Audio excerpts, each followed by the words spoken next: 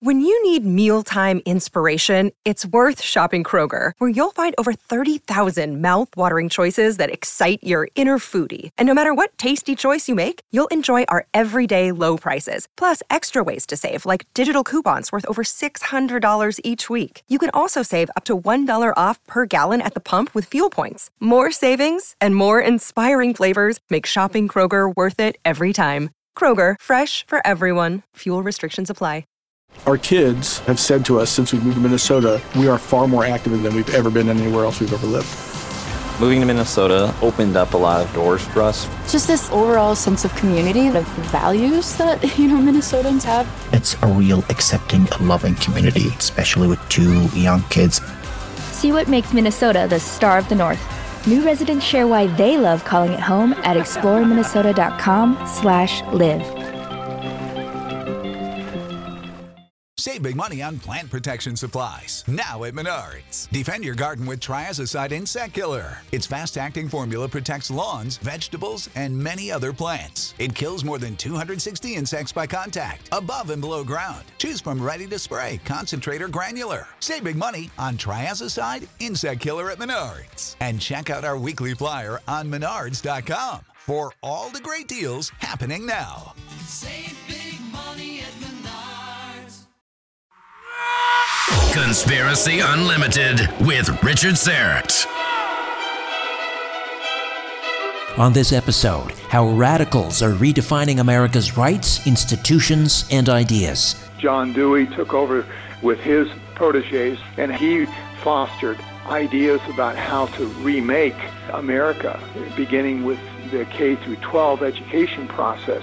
And they've done a very good job of robbing us of our civics and instituting kind of social studies programs that are really about programming young children.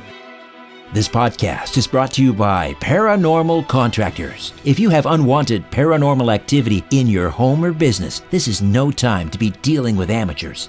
You need to bring in the professionals. Paranormal Contractors is a division of crime and trauma scene cleaners. They utilize the latest scientific technology to investigate, authenticate, and remediate your ghost or demon problem. Call them at this new number, 631-552-5835.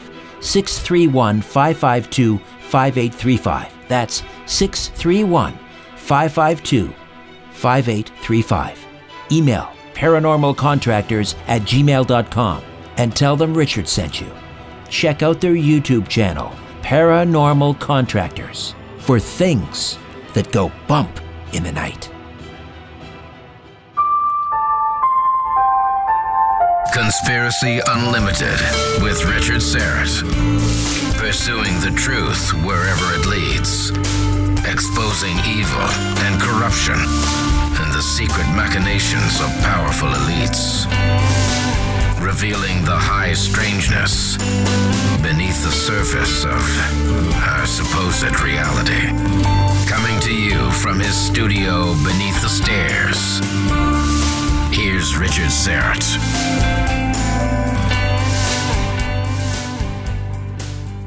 Welcome to your Friday, and greetings from southern Greece.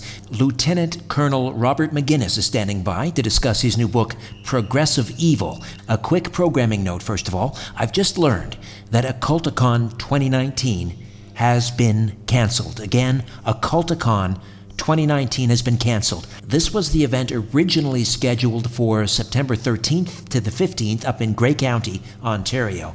Again, the event has been canceled, unfortunately, but owner-organizer Cayman Mythwood says he's hoping to try again next year at a brand new venue. Once again, Occulticon 2019 canceled.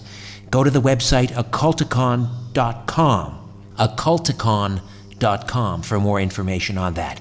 In 1956, Russia's communist leader Nikita Khrushchev said, quote, "We will take America without firing a shot. We don't have to invade the U.S. We will destroy you from within." My guest says progressives are fulfilling Khrushchev's promise by making the United States impotent, a socialist state controlled by amoral, wealthy elites who seek to overthrow America from the inside out by redefining rights, institutions, and ideas. Retired U.S. Army Lieutenant Colonel Bob Maginnis graduated from the U.S. Military Academy, the Naval Postgraduate School, the Command and General Staff College, the Defense Language School, and the Army War College's Strategy Course. He's an airborne Ranger infantry officer with service in 4 infantry divisions on 3 continents. Once retired from the U.S. Army, he joined the Family Research Council, where he rose to be the Vice President for Policy before returning to the Pentagon 16 years ago. Colonel Maginnis has decades of media experience as a columnist, a Fox News military analyst, and as an on-air commentator for multiple radio programs and networks. He is the author of nearly 1,000 articles and 6 published books, including his latest, Progressive Evil.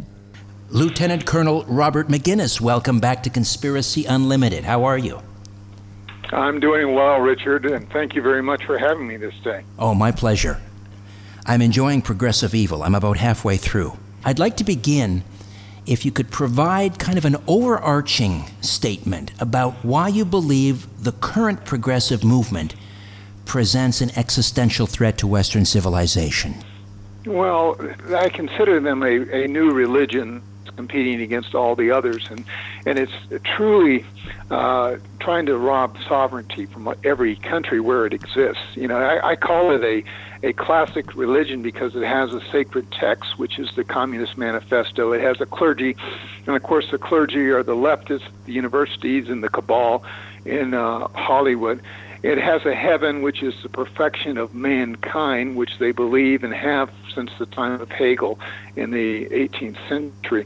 It has a doctrine. It promotes, same-sex marriage, many genders, abortion on demand, euthanasia, giant government and government dependency, and of course it has salvation, which is embracing big government as God and progressivism as the religion to move that God toward their direction. It considers those of us that don't subscribe to it as infidels, much as true Islam considers outsiders as infidels. So those are issues of very serious consequences, and as we look through the history of progressivism, not only in the United States in the late 19th, early 20th century, but we've seen a radical transformation, and it's been overcome by the socialist. And I consider socialism truly as a tyranny very similar to Marxism and communism. So these are issues of grave consequence, and I think most people need to wake up. Now, Progressive Evil, Richard, was written primarily to educate people about their lack of understanding of civics in the United States. I address the rights that we were given by our founders. I address the institutions that are being undercut by progressives. And then finally, the ideals that made the United States a very special place in this world. Now, progressives are attacking each of these major areas, and as a result, if they're successful, I believe that we become, as a nation, irrelevant in the not-so-distant future.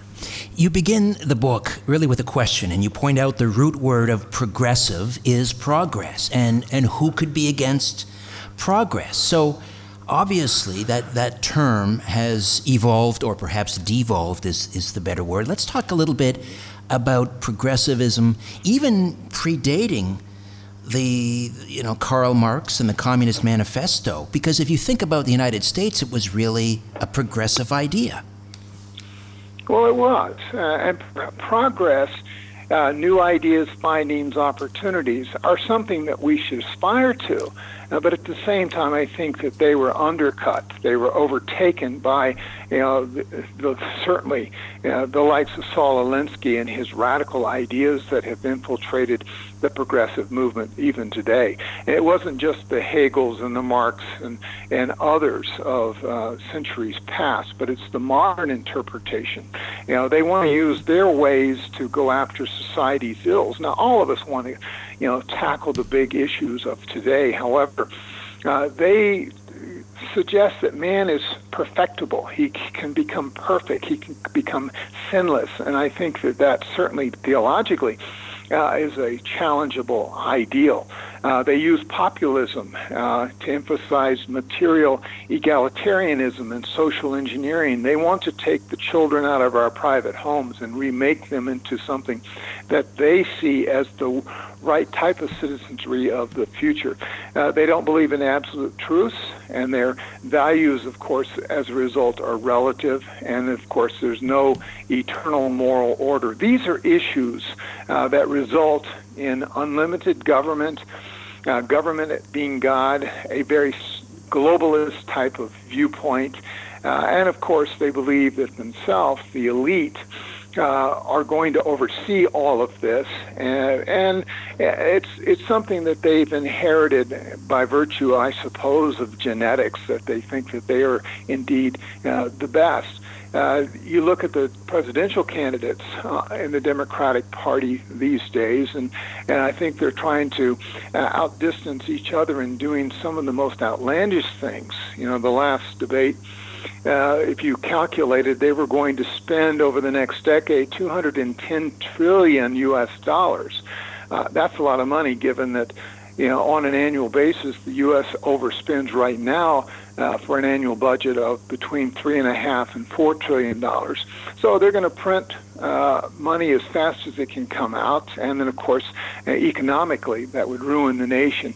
But it's their radical other views. They're remaking the court, which is the Supreme Court, something that just came out. Their idea of total intolerance of contrary views. That's part and process of the progressive movement, something that I'm distressed by, and I think most Americans should be distressed by as well. If we could just go back maybe to the early progressives, and then we can figure out where it sort of and when it went terribly awry, because as you point out, it's kind of hard to argue with the goals and the ambitions of the early progressives who were fighting for safe working conditions and regulations in food and drugs and child labor laws and even the suffrage movement. So where did it change, and when? When did the progressive movement, which was kind of, something that we could all sort of embrace, when did it, can you pin it to a particular year or date or event? Oh, I think it was a metamorphosis, and you're right. I applaud in Progressive Evil some of the early reforms, as you indicate, the child labor laws, certainly the food and drug laws, that some of the constitutional amendments, the new roles perhaps of government. But about the time, I would argue, that we had, between Teddy Roosevelt and Franklin Roosevelt, you began to see, kind of this grandiose idea that government is the answer to all ills of society. Even FDR threatened to pack the Supreme Court when his Social Security program, was declared or threatened to be declared unconstitutional by the Supreme Court. And of course, we've seen something altogether, just like that once again. They got in the idea that, one, they're elitist. They know better than the average man. Big government is the answer. And you saw the government really exploding by the time FDR came into power. And then, of course, FDR led to what Lyndon Johnson did with the war on poverty. You saw some of it under Kennedy, but not as much. Then, of course, you had Clinton with all sorts of labor issues and agreements, and then Obama just, he basically ignored the Constitution, and he ignored what Congress wanted. He made, writ large, the types of things that he thought needed to happen. And if you understand the history of Obama, it's not all altogether very different than some of what Hillary Clinton's ideas were, and which are rather, I would argue, pretty radical. So, the group today, Richard, are, of course, avowed socialists in some cases. Bernie Sanders having honeymooned in the Soviet Union. A guy that's calling for the Boston bomber to have the right to vote, a guy that praised, Castro's communist Cuba. And then, of course, you have Buttigieg, you have Kamala Harris, you have Elizabeth Warner, who wants to control weapons, rob us of our Second Amendment rights, but also, she wants workers to be in charge of management of companies, which sounds vaguely familiar to what the Soviets did, and certainly other communist regimes of the past. The present group, I think, it kind of robbed an idea that was well intended in the late 19th, early 20th century. They gave us some great reforms, but then they went in a radical direction of allowing big government to oversee everything, and then they abandoned any pretense about a Bible, the God of the Bible, and they started to create their own concept of a theology of the world, and certainly government's role, and their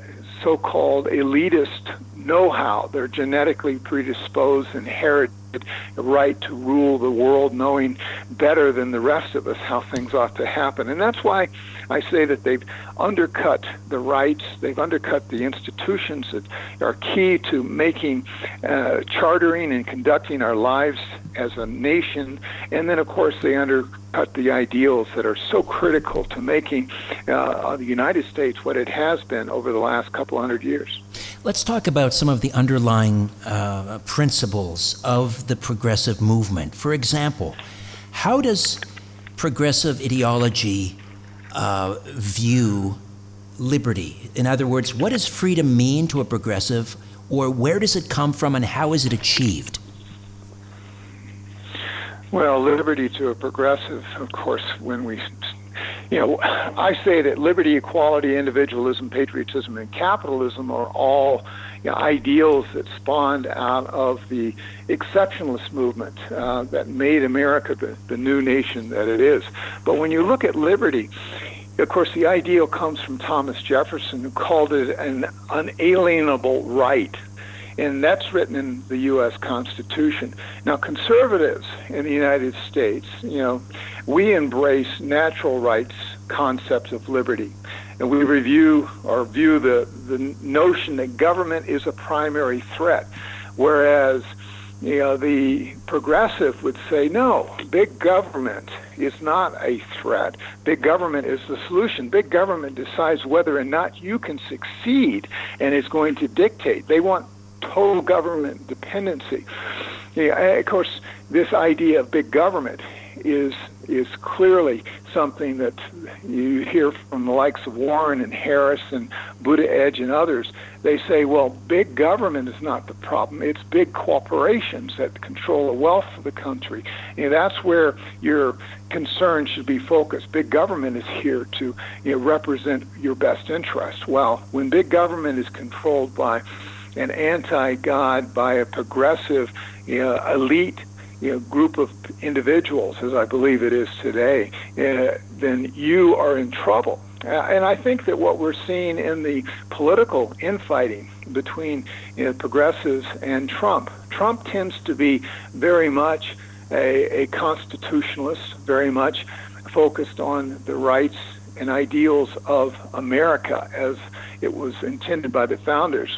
And the division in the country is that the other half tends to totally disagree, believing that our Constitution is malleable, it needs to be changed, and that's why they want a progressive court system to begin to interpret the Constitution very differently and to deny us of our, certainly sanction our freedom of religion, which means we can act out our beliefs within the public arena. And so you've seen the progressives go after people that refuse to serve someone, say at a bakery to make a cake for a homosexual wedding. They say that's contrary to my beliefs, and I should, based upon the First Amendment freedom of religion, be able to make that judgment. Well, progressives say, no, that's wrong. And then, of course, you see the Fourth Amendment, which is, of course, whether or not search and seizure can be used. The idea was to keep government out of our business.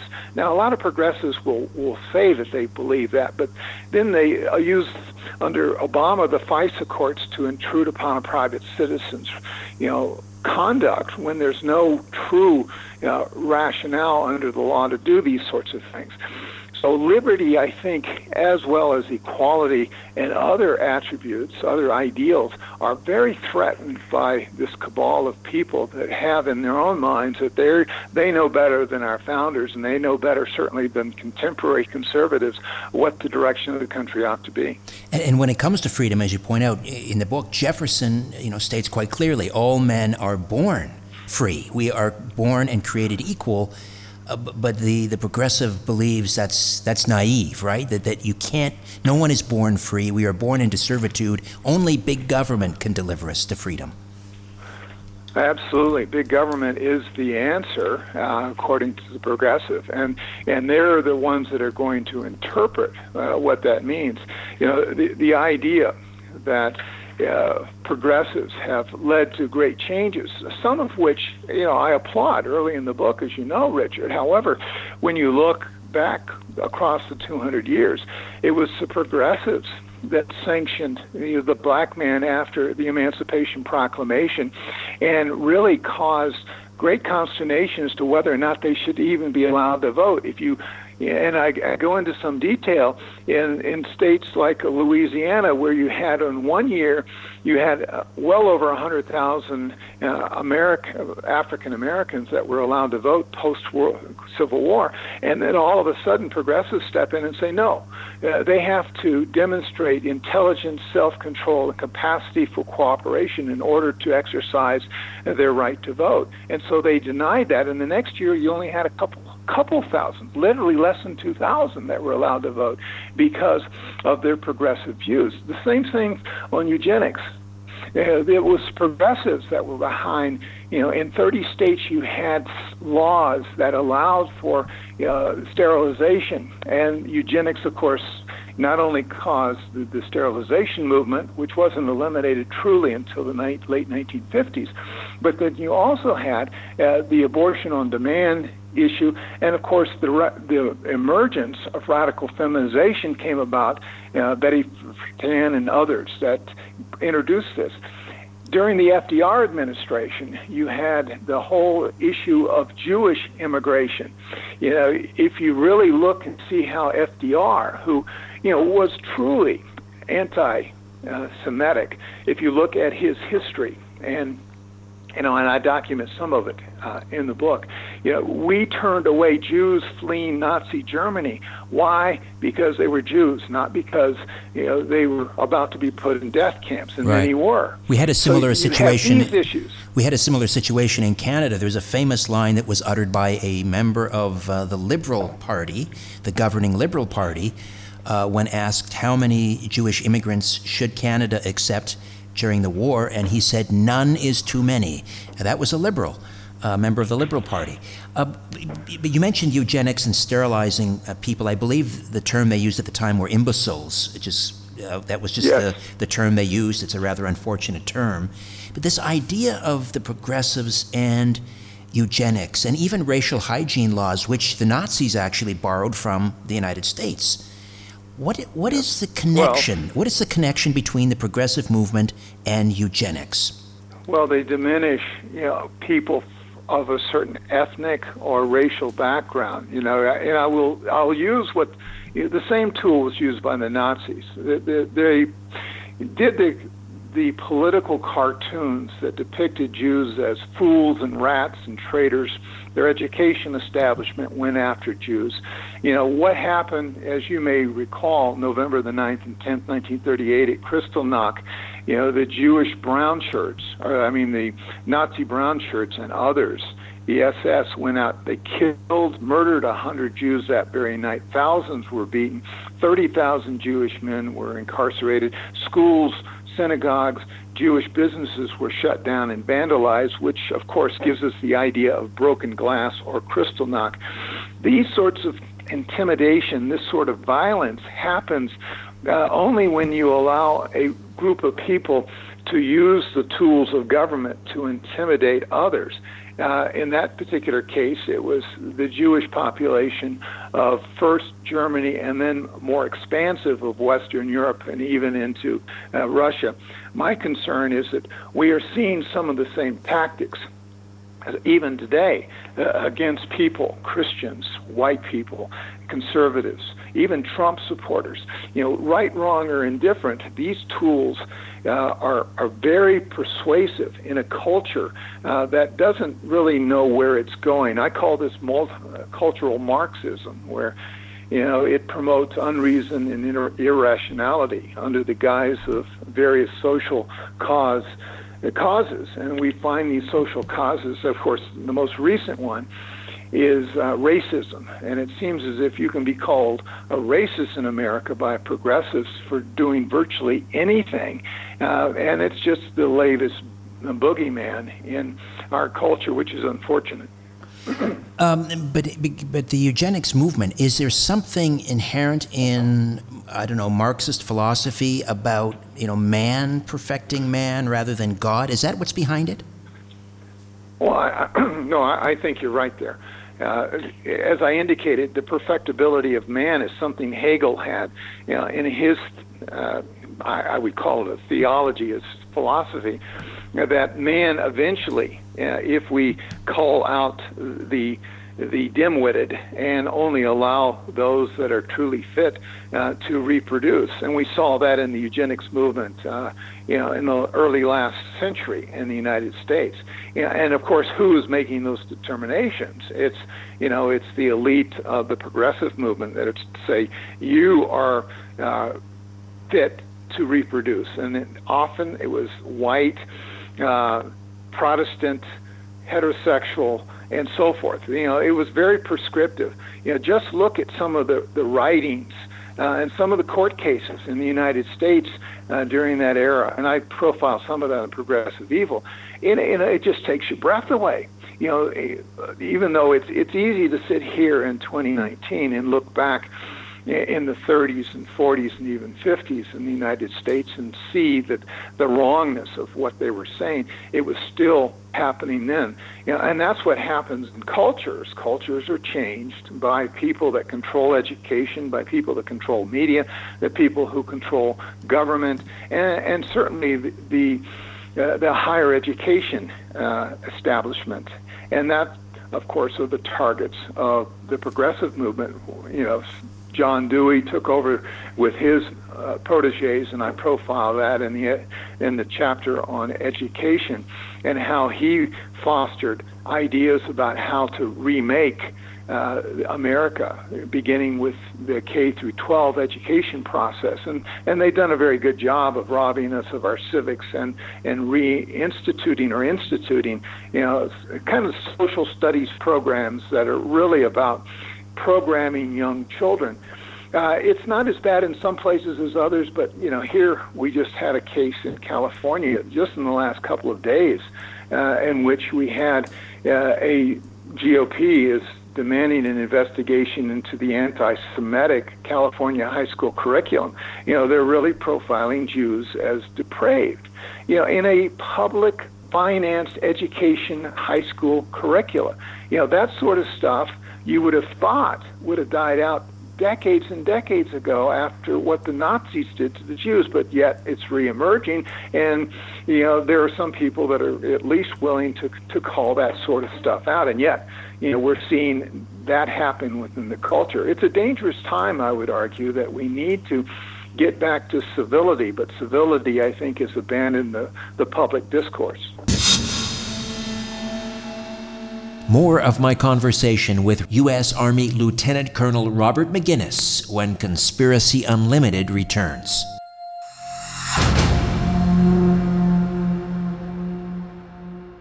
An official message from Medicare. A new law is helping me save more money on prescription drug costs. Maybe you can save too. With Medicare's Extra Help program, my premium is zero and my out-of-pocket costs are low. Who should apply? Single people making less than $23,000 a year or married couples who make less than $31,000 a year. Even if you don't think you qualify, it pays to find out. Go to ssa.gov/extrahelp. Paid for by the U.S. Department of Health and Human Services. An official message from Medicare. A new law is helping me save more money on prescription drug costs. Maybe you can save too. With Medicare's Extra Help program, my premium is $0 and my out-of-pocket costs are low. Who should apply? Single people making less than $23,000 a year or married couples who make less than $31,000 a year.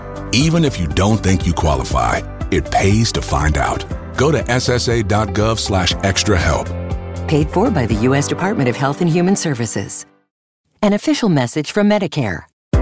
A new law is helping me save more money on prescription drug costs. Maybe you can save too. With Medicare's Extra Help program, my premium is $0 and my out-of-pocket costs are low. Who should apply? Single people making less than $23,000 a year or married couples who make less than $31,000 a year. Even if you don't think you qualify, it pays to find out. Go to ssa.gov/extra-help. Paid for by the U.S. Department of Health and Human Services. An official message from Medicare. A new law is helping me save more money on prescription drug costs. Maybe you can save too. With Medicare's Extra Help program, my premium is $0 and my out-of-pocket costs are low. Who should apply? Single people making less than $23,000 a year or married couples who make less than $31,000 a year. Even if you don't think you qualify, it pays to find out. Go to ssa.gov/extra-help. Paid for by the U.S. Department of Health and Human Services. Fridays mean a visit from Christian D. Cadieux, the co-host of Reverse Speech Radio. Christian, how are you? I'm doing well, Richard. How are you? Terrific, thanks. Well, we're going to continue with Gangster Week here. Last week, we played a reversal from Scarface himself, Al Capone. Today, we crossed the pond to England, a very notorious crime family, the Cray brothers. And this one is from Reggie Cray. Let's have a listen. Mm-hmm. You get all this, and this is on top of it all, you know, it's the last thing I wanted, I needed to do, or be asked to do.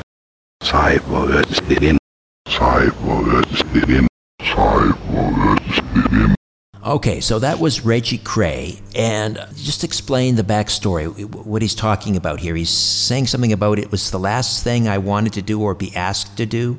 Yeah, the Cray twins happen to be my absolute favorite mobsters of all time. I just found them to be fascinating. But this is Reggie Cray, and I believe this is what you would refer to as being very close to a deathbed confession. He's in the hospital. He's being interviewed. After this was recorded, there wasn't much longer for him. So he's being asked, he's telling a story where there was a controversy surrounding him being one of the key suspects, him and his brother, on a particular murder. And he denied it, and they could never pin it on him. But his reversal, of course, comes out as 5 bullets. 5 bullets. It just so happens that the person who was killed was shot 5 times. This is the amazing thing about reverse speech. You can't lie. It is, it's the most natural truth serum. It's better than a polygraph.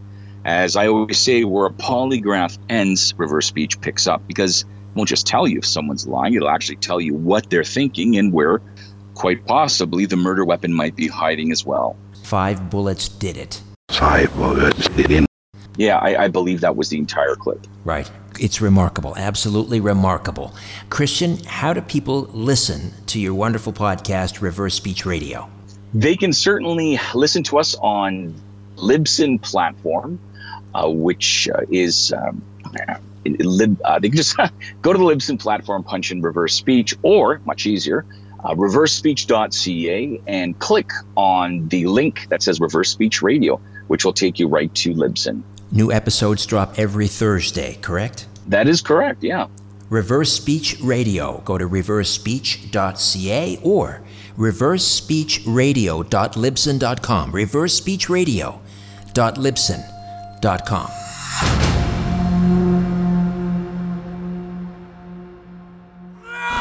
The truth goes through 3 stages. First, it is ridiculed. Then, it is violently opposed. Finally, it is accepted as self-evident. Let me just read that again. I don't know what that means. Conspiracy Unlimited with Richard Syrett.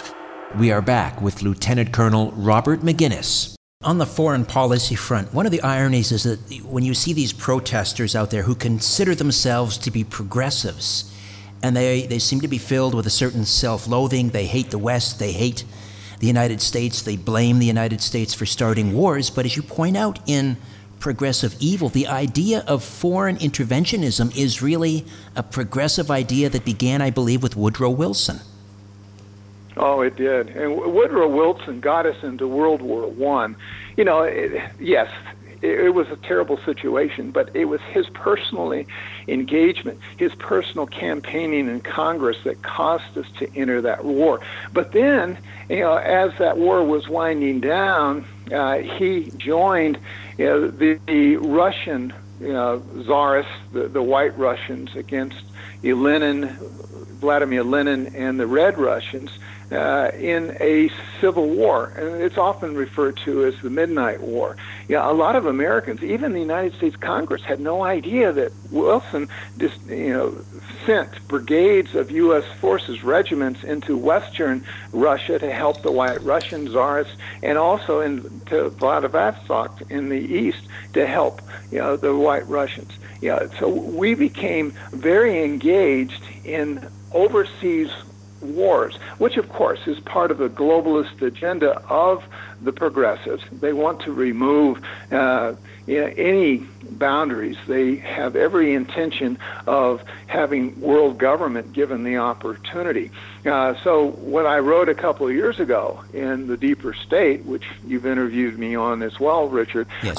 I saw at that point the whole threat of globalization. Well, progressives in the United States have a very clear agenda, and I believe it's to move the United States in the direction of globalists. But they first have to undermine the rights, the institutions, and the ideals that our founders gave us. And that's why I'm calling on Americans to at least study their own civics and understand the roles and responsibilities of being a good citizen in this country. And I think if they do that, we're going to recover some of what we've given away without due process to progressives who have a very long-term and radical agenda which isn't in our best interest. The other irony with the progressive movement has to do with immigration, because, as you point out, again, in Progressive Evil, the early progressives were very much anti-immigration, particularly the labor unions. And now, of course, the progressives align themselves with illegal immigrants, and they believe there should be complete, unfettered access by all citizens of the world to migrate to America. So talk to me about the early anti-immigration positions of progressives, and then why the switch?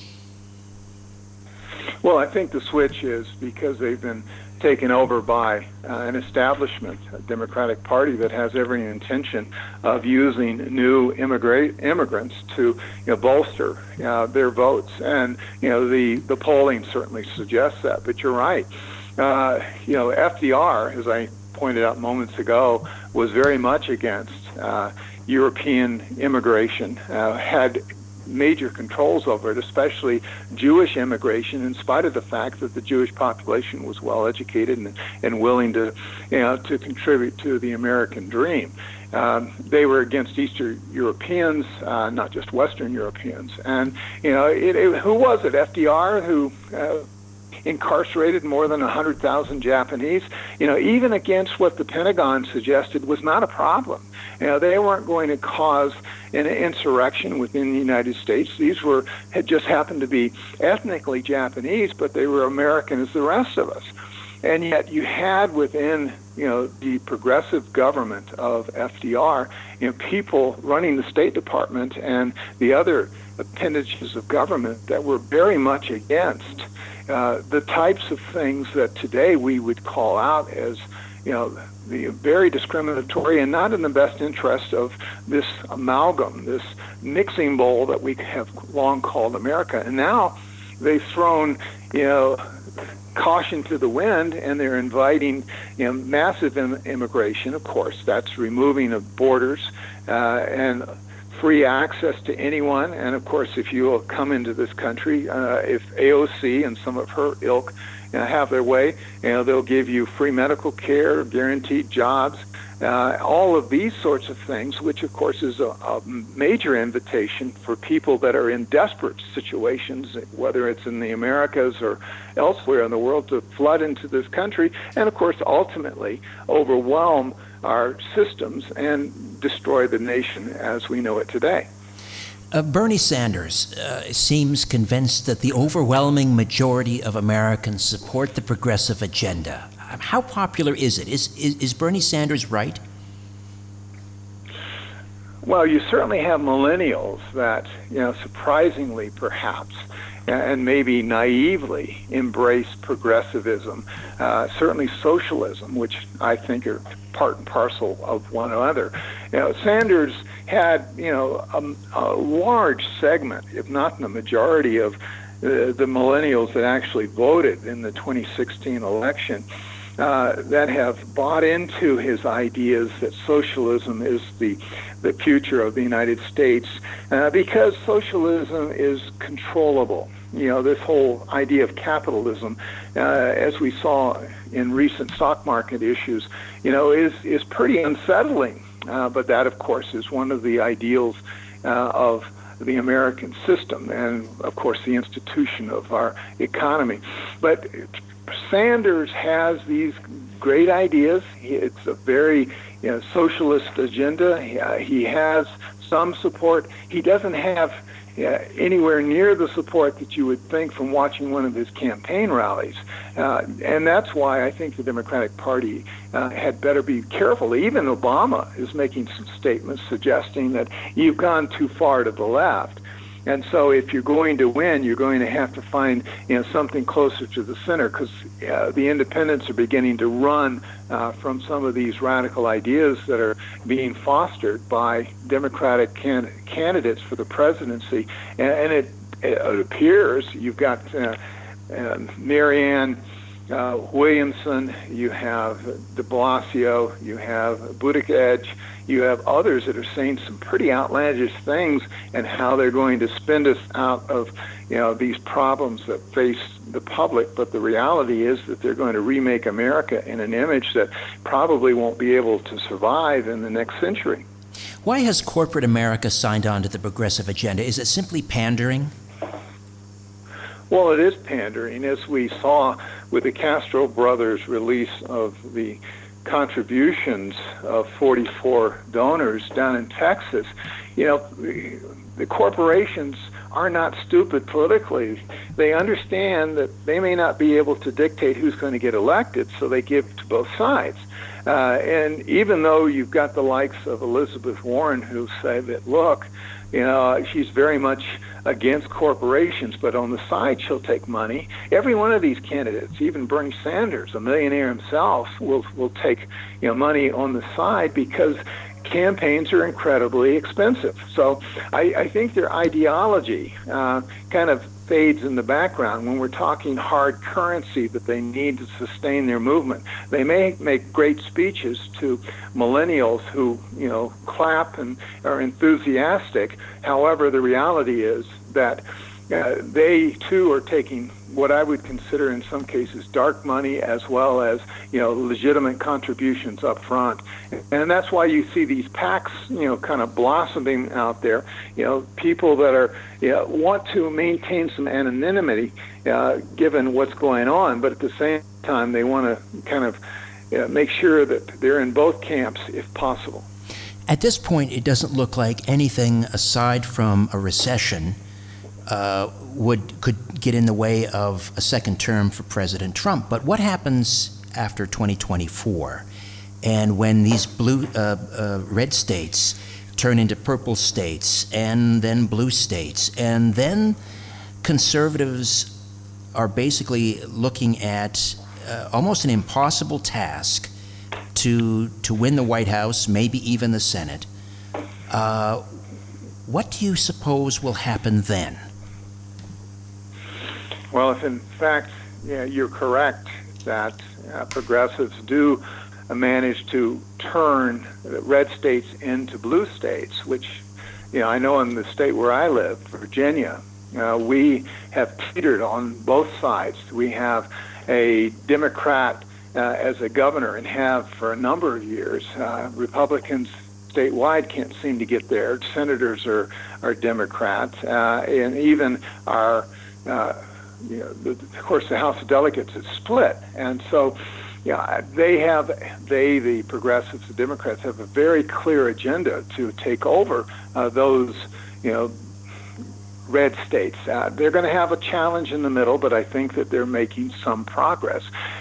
One of the reasons that I'm concerned is about where they go is perhaps overturning the Electoral College, which, of course, Article 2, Section 1 of the Constitution, prescribes the Electoral College as something that Madison put in place to protect the country from, renegade systems. And yet there's something called the NPV, the National Popular Vote Interstate Compact, which basically wants to do away with that, which is an idea that is promoted by the likes of Hillary Clinton, saying that a popular vote should rise to dictate who becomes president. Why that is a concern is that basically the left coast and the right coast could combine to elect the president, leaving out the vast middle of the country.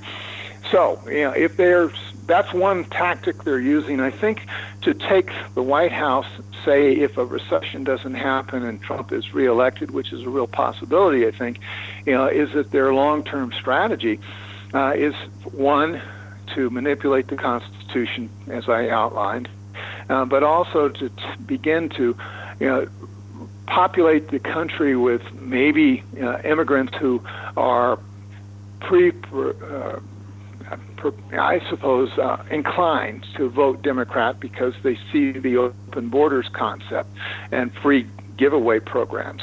But at the same time, I think that they're beginning to take root in places that have been in the past conservative red states, and they're making progress. What Republicans and conservatives must be concerned about is progressives, can spin this into oblivion given the opportunity, but their promises are beginning to move entire sections demographically. Certainly the millennials, as I indicated earlier, are going in that direction.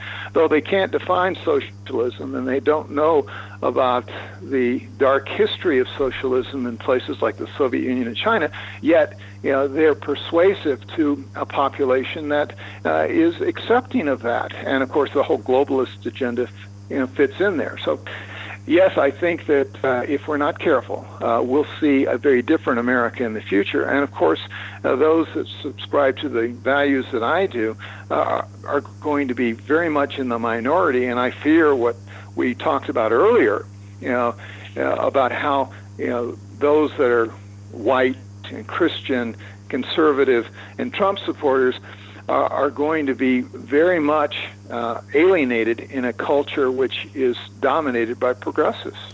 Well, I guess my final question would be, do you fear, or is it inevitable, that there will be civil war? Yeah, I was asked that in a couple-hour interview weeks ago, Richard. I am concerned about that. And it's not just because most of the guns are in the hands of conservatives in the United States, but if people awaken to the reality as to what is happening to the United States, and it's being taken over by the likes of progressives that have a very clear agenda, which I outline in Progressive Evil, then, and they are totally intolerant of, these values that have undergirded the United States for centuries and now are being abandoned, then I can see, a rise of violence. I don't like to think that that's going to happen. I pray that it doesn't happen. But the level of incivility, the level of hostility across the country, as we see in the political fray, it means a divided country. Divided countries tend to have mixed histories. We saw that in Europe. This is a unique experiment that is now 243 years in the making. It too could come apart. I don't know of a single empire in the history of mankind that has survived this long, but it doesn't guarantee that we're going to survive another decade or 2 decades, given perhaps the internal problems that we are now beginning to see, and certainly the divided electorate. Except this time it won't be divided along north and south lines. It'll be right through households and city blocks. Well, it will. I wouldn't think it would be as outspoken or as obvious in certain places, like in the left coast, Washington, Oregon, or California, though you do have very conservative aspects of parts of those, and same thing in parts of the metro areas of Washington, D.C. up to Boston. However, when you get in the middle of the country, the division is very clear, and right now conservatives dominate, but there are very clear differences of opinion that are strong and are beginning to animate our population. So we need cooler heads to prevail. We need civility to return. But with the instruments of the media, the instruments of big government, these are undercutting certainly the civics that we were given by the founders of this country. And I believe when you begin to deny people those fundamental rights, then you begin to have a rise of populism that is going to be very much against the elitists that seem to think that they know the direction this country ought to go. Progressive Evil, how radicals are redefining America's rights, institutions, and ideals, making her globally irrelevant for the end times. Lieutenant Colonel Robert L. Maginnis, how do we get a copy of the book? Well, it's well available on Amazon, and I encourage people to go on there, get a copy, and write a review. I read those reviews. I like to know what others think about it. I think these are dangerous times, and my intent is to educate, not to inflame. And I think that people will have to make their own judgments. Thank you so much for this, Robert. Thank you, Richard.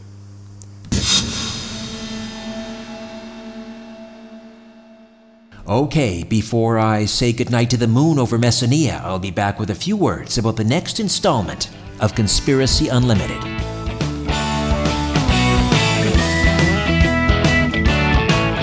Have you checked out my Strange Planet shop yet? We just launched our brand new Nazca Lines merch. Mugs, t-shirts, tote bags, and stickers. I've partnered with a talented artist from Phoenix, and you have to see these cool designs for yourself.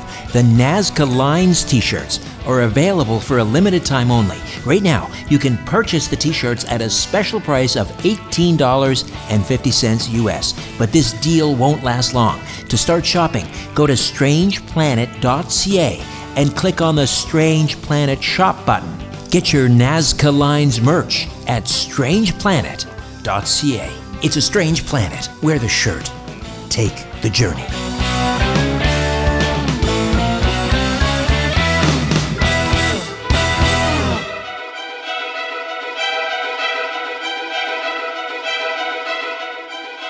Coming up next time on Conspiracy Unlimited, travel adventurer Brad Olson is just back from Skinwalker Ranch, and he'll be here with all the details. Until then, I'm Richard Syrett. So long for now. Kalinichta. A new Conspiracy Unlimited with Richard Syrett drops every Monday, Wednesday, and Friday at conspiracyunlimitedpodcast.com. Blow your mind. That is all for now. Oh, and remember to share and give a 5-star review because we have huge egos and need love. We're like cats. We need constant petting.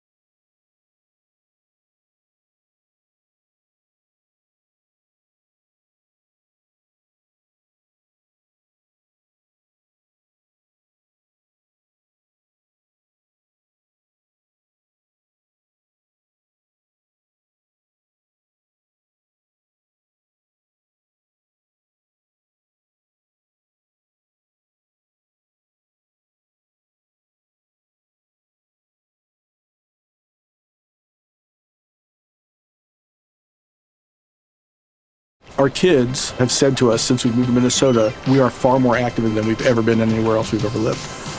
Moving to Minnesota opened up a lot of doors for us. Just this overall sense of community, of values that, Minnesotans have. It's a real accepting, loving community, especially with 2 young kids.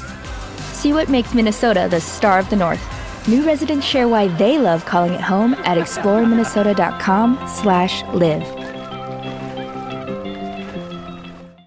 Our kids have said to us since we moved to Minnesota, we are far more active than we've ever been anywhere else we've ever lived.